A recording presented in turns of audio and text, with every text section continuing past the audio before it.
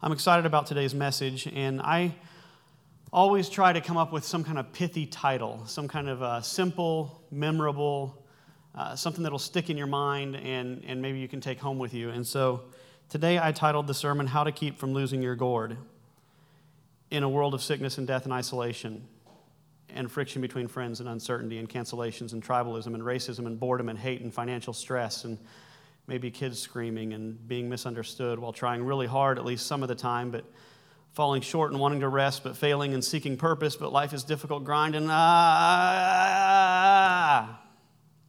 the 5 R's. There it is. Take that home with you. Meditate on that for a while. I know people are having a hard time. I talk to friends all the time. I counsel people.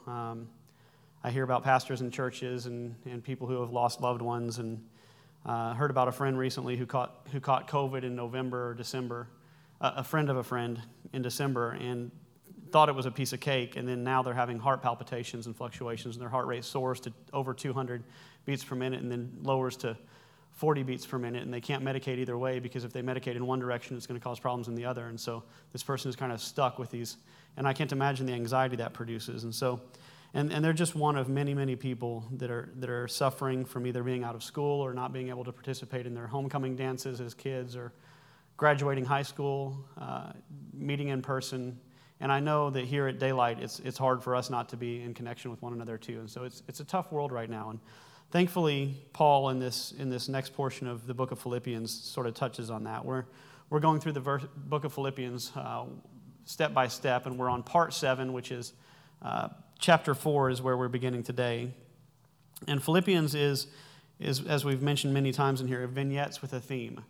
It's like a collection of little thoughts and ideas that you can apply to your life. And that theme is this. It's that your life story is supposed to be an expression of Jesus' life story.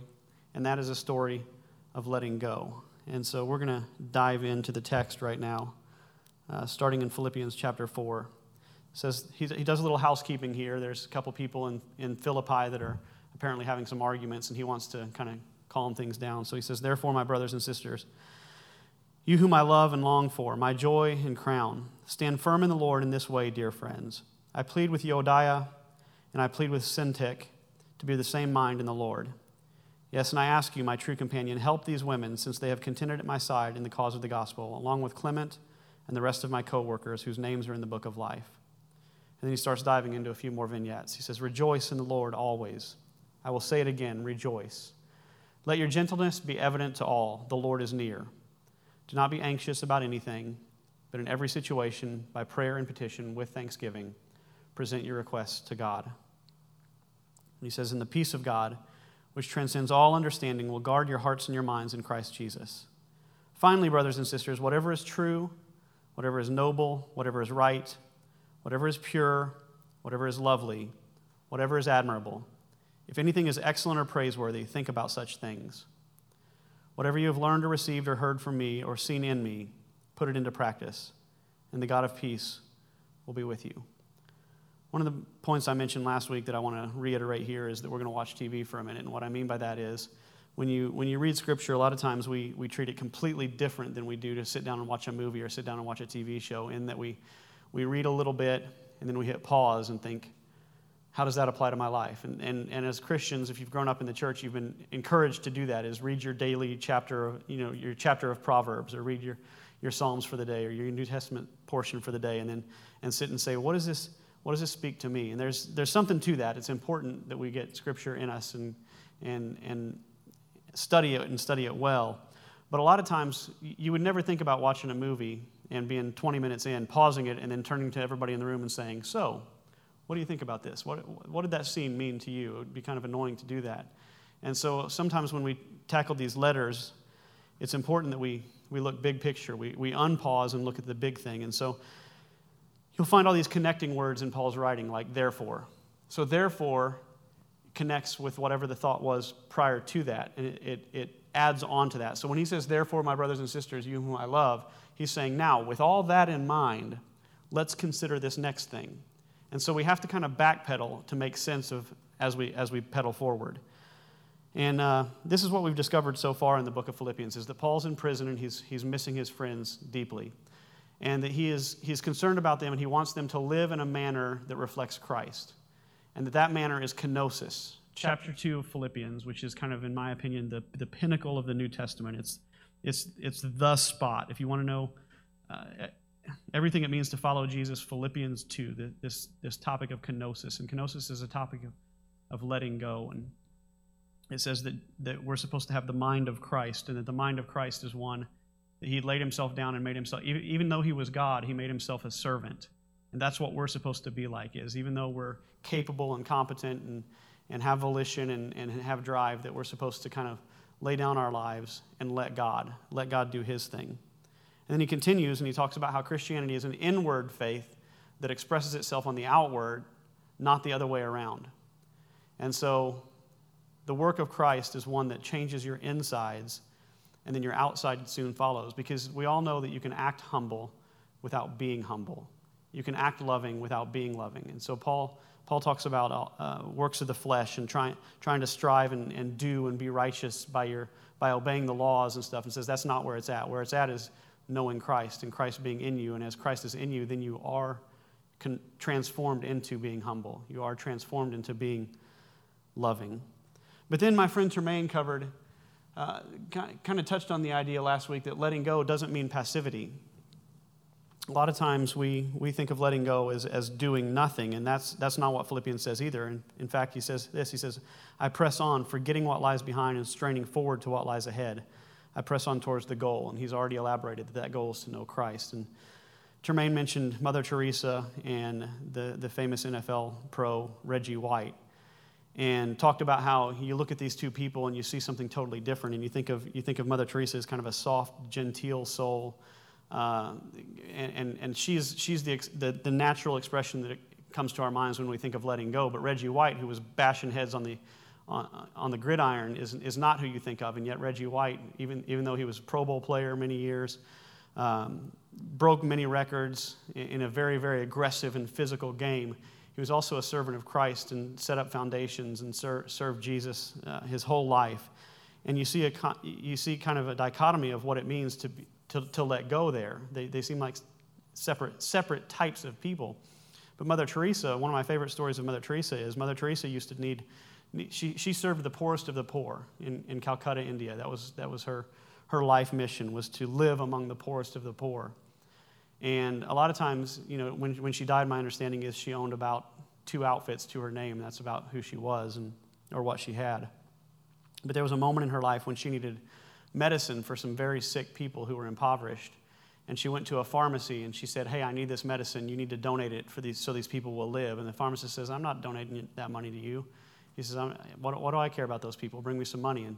And Mother Teresa sat down in the middle of this pharmacist's or his store and sat and cross-legged and just prayed.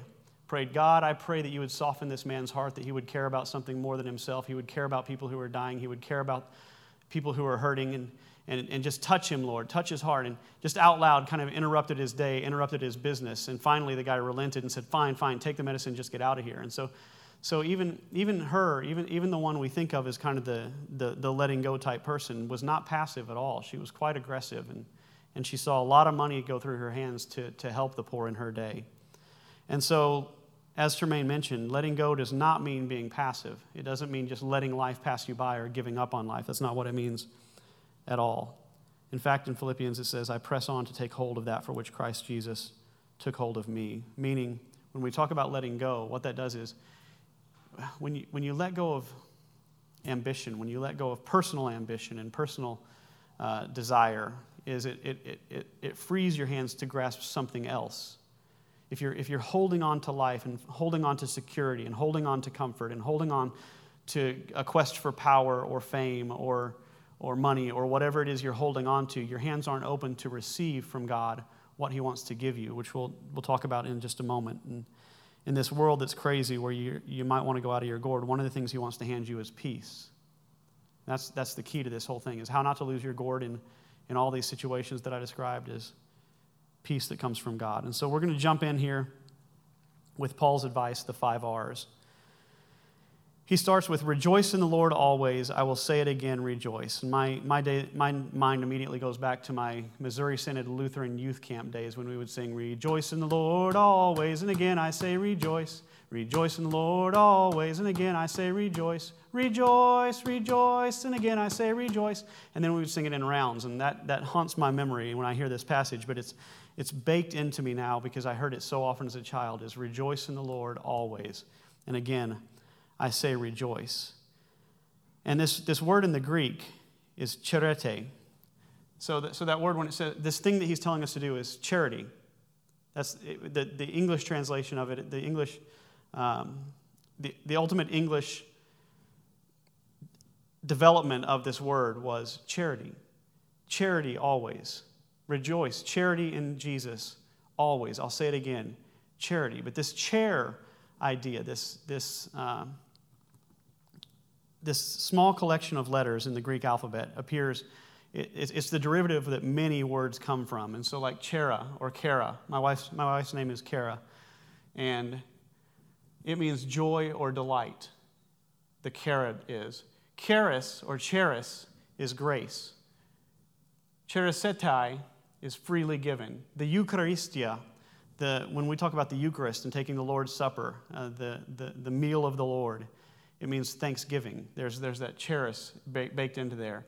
And charisma, where we get charisma or charisma from, which means a gift. So when you talk about the charismatic believers that believe the gifts of the Holy Spirit are in operation, they're charismatics, they're charismatics.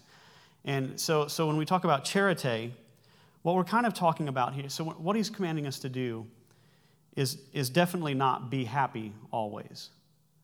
That, as we'll discuss in just a moment, that kind of depends on circumstance. But what he's talking about is responding to all this goodness. Jesus describes it like this. He says, freely you have received, freely give.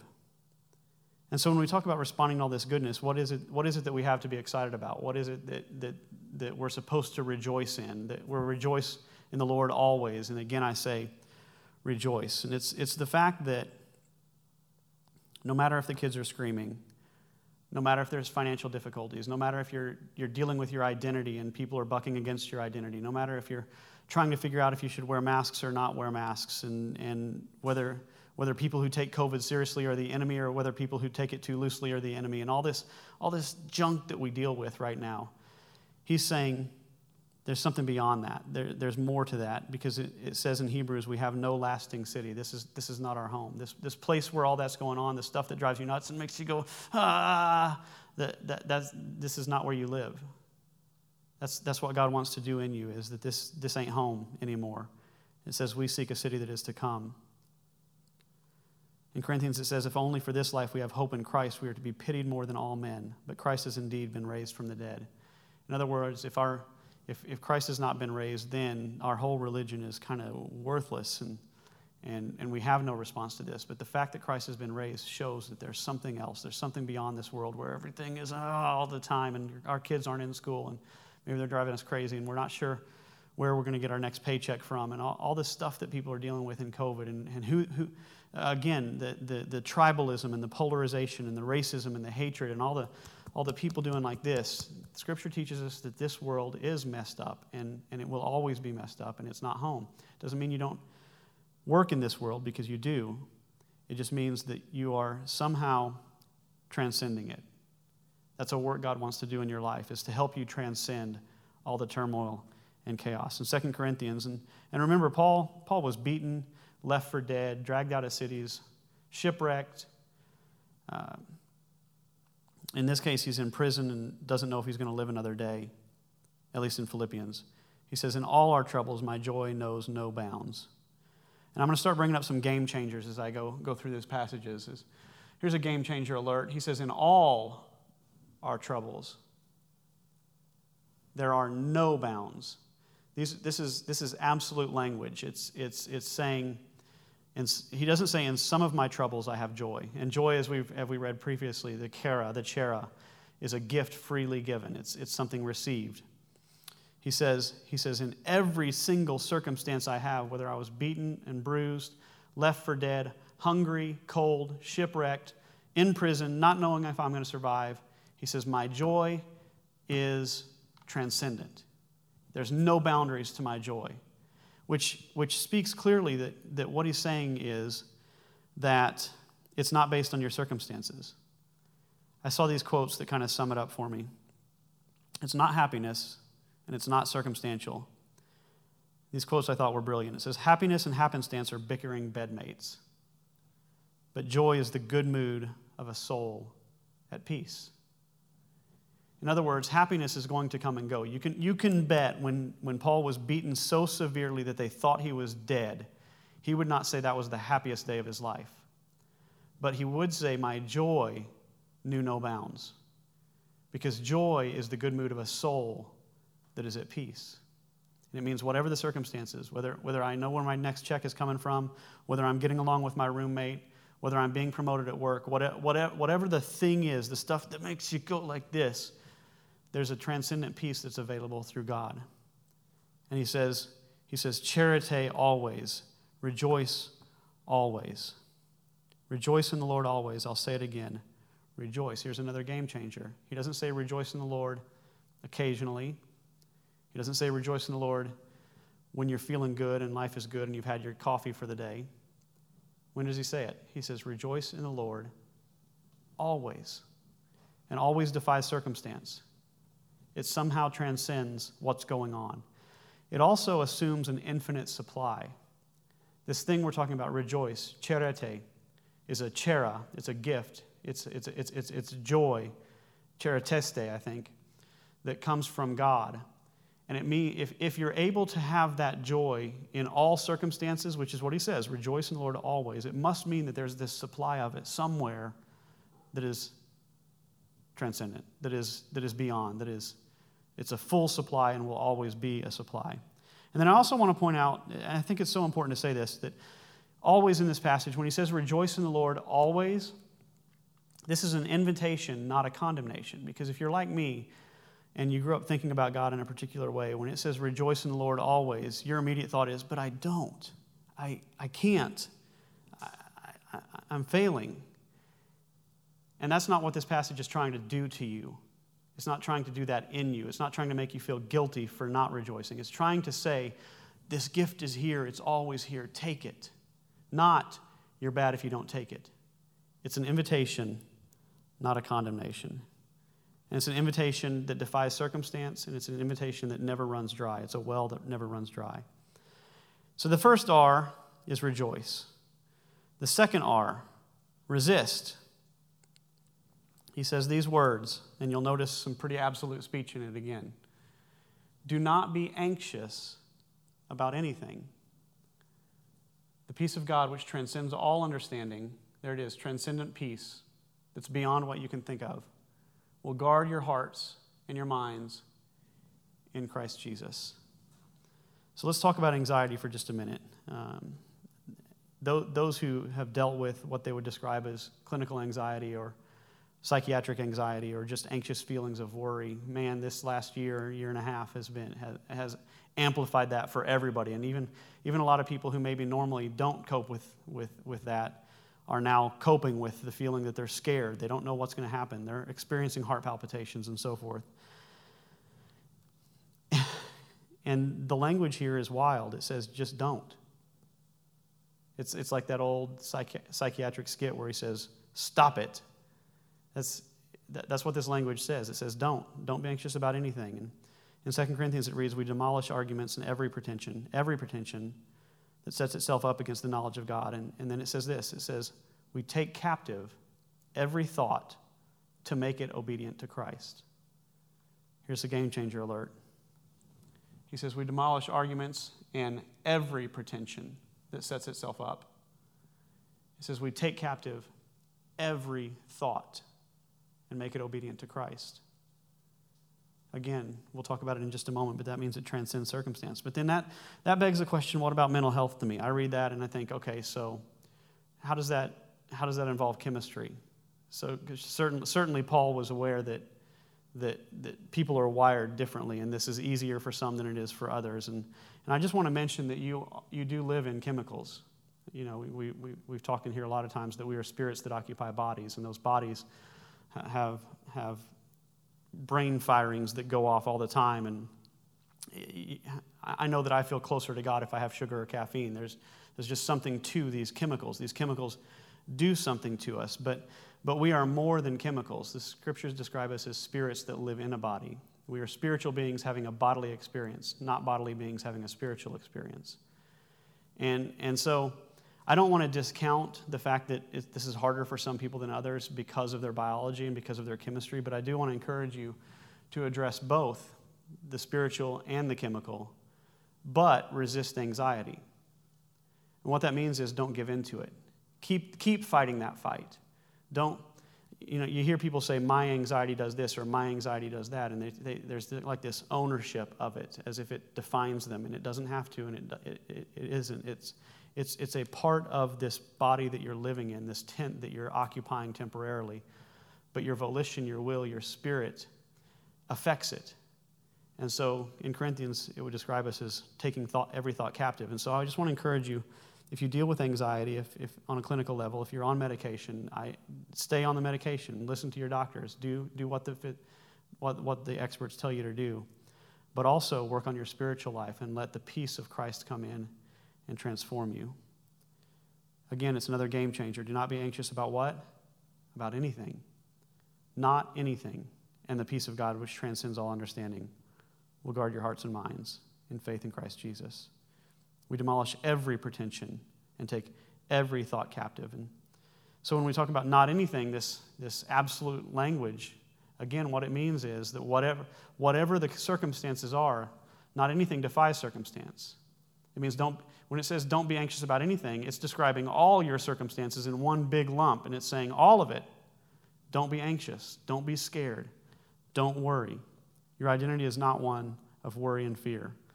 It also assumes an infinite supply of an answer, which we find in the passage, that the peace of God transcends all understanding will change your heart and your mind. There's an infinite supply of this peace. And once again, this is an invitation, not a condemnation. When he says, be anxious for nothing, he's not saying, you worry warts, you people that are scared all the time, what's wrong with you people? He's saying this is an invitation that there's a way to deal with this, that he's encouraging you to fight it and resist it and not give in and to allow the peace of God into your life and not to own anxiety, not to claim it as your identity, but to recognize that God wants you to be at peace. He wants you to have that gift of peace in the middle of nasty circumstances and situations. And he continues for our third R. So the first R was rejoice. The second R is resist anxiety. The third R, and we're going to fly through some of these, the third R is to make your request known to God. Request. He says in every situation, you notice that language again, by prayer and petition with thanksgiving, present your requests to God. This word present in the Greek is norizetho, and it comes from the same word as gnosis. Gnosis is knowledge, to know. The Gnostics were people who believed there was a hidden knowledge about God that you could embrace and find God, and they were all about knowledge. And so this word that says present your requests to God is a little misleading in the English, in my opinion, because to make something known is different than offering something, and it kind of encapsulates both ideas. But this Greek word bothers me in this passage, and prayer has always been challenging for me because of the way this really kind of drives me insane. Is that what does this have to do with God's omniscience? So how do you make something known to a being who knows all? It seems like an impossible task, and so either he doesn't know all, or Paul was speaking kind of absurdly. And I've had a hard time with this teaching of Jesus my whole life. My whole life, my prayer life has been haunted by this idea. Jesus in Matthew 7, coming up after he says this, is saying, don't worry. He's saying, don't have anxiety. And part of why you shouldn't worry is because the Father knows what you need before you ask him. Well, that's always driven me crazy, because then why bother? Why say? Why present? Why petition? Why pray if he already knows everything? Why not just go through with life and kind of direct your heart towards him or something. And I was praying one time, despite my about prayer that I've always carried with me. I was praying one time in my college years, and I felt like God spoke to me. And, maybe it was my imagination, maybe it was just a thought, but I felt like God said to me, "Tell me about your day." And I said to God, "Well, that's kind of dumb, because you know about my day." And I felt like this desire, this prompting to go ahead and talk about my day. And so I said, all right, fine. I know it doesn't make any sense, but then talking to you has never made sense to me anyway, so here we go. I woke up this morning way too early because those stupid dogs the neighbors have, they put them out there early and they start barking and whining and screaming and they drive me nuts. And so maybe you could do something about that. Maybe you could change the way my neighbors operate or kill the dogs or something, was kind of my thought at the time. I'm being totally transparent and honest with God. I think you ought to be, and I didn't mean it, but I felt it. I said, and then I had to get up and go to class, and I've got this physics test today that I'm not feeling very great about, but I've got another 2 hours to study, and I mean, you know all this, but I'm telling you anyway, and maybe you could help me with that test. And you see that somehow in this process of making known my life to a God who already knows all, something was happening in me. It wasn't that I was twisting God's arm so that he'd help me with the dogs waking me up early in the morning. It wasn't that I was, poking him in the chest saying, "Hey, help me with this test." It's that I was tuning in. It's that I was connecting with a Father who loved me, who already knew about the dogs, who already knew about my test, who already knew about my day, and he knew about my job and my finances and everything else that makes you go, but I'm turning towards him. And when it says present your requests to God or make known your requests to God, it's kind of talking about putting them in his hands. If we talk about a present, if you present something, it's the same derivative as a present. It's something you say, here it is. And it says, then the peace of God, which surpasses all understanding, will invade your hearts and minds. And so, rejoice, experience thanksgiving, and then ultimately is present. But you're going to make your requests. You're going to present this to God and offer it up to God and make your requests known to God. And then it says, the peace of God, which transcends all understanding, will guard your hearts and your minds in Christ Jesus. And again, there's some game changers here. It says in every situation you do this. And if that's the case, then it defies your circumstances. It no longer has to do with what's going on around you, this requesting from God. It assumes an infinite supply, and it is an invitation, not a condemnation. So when it says make every request known to God, it's not saying you better be good. You better be right before God and bow down before him and do and say the right things to him. It's saying, hey, God's here. He's ready. Make your requests known.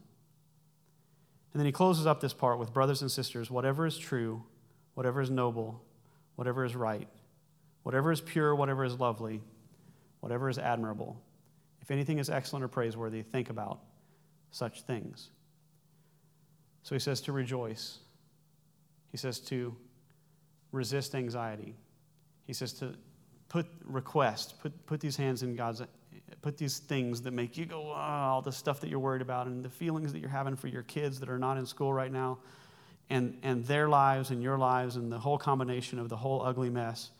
He says, lay it at the feet of Jesus, lay it at God's hands, and then God will do something. God is doing something, and that peace is available. But then he says, try not to think so much about all the crud, all the work stress, and all the worry, all the stuff that you're afraid of, and the relationships that maybe are really, really suffering because of all the friction going on right now, and the hurt that you've experienced, and the condemnation you've experienced from other people. And he says, try not to think about that stuff. He says, instead, whatever is noble, whatever is right, whatever is pure, true, lovely, admirable, excellent, praiseworthy, think about those things.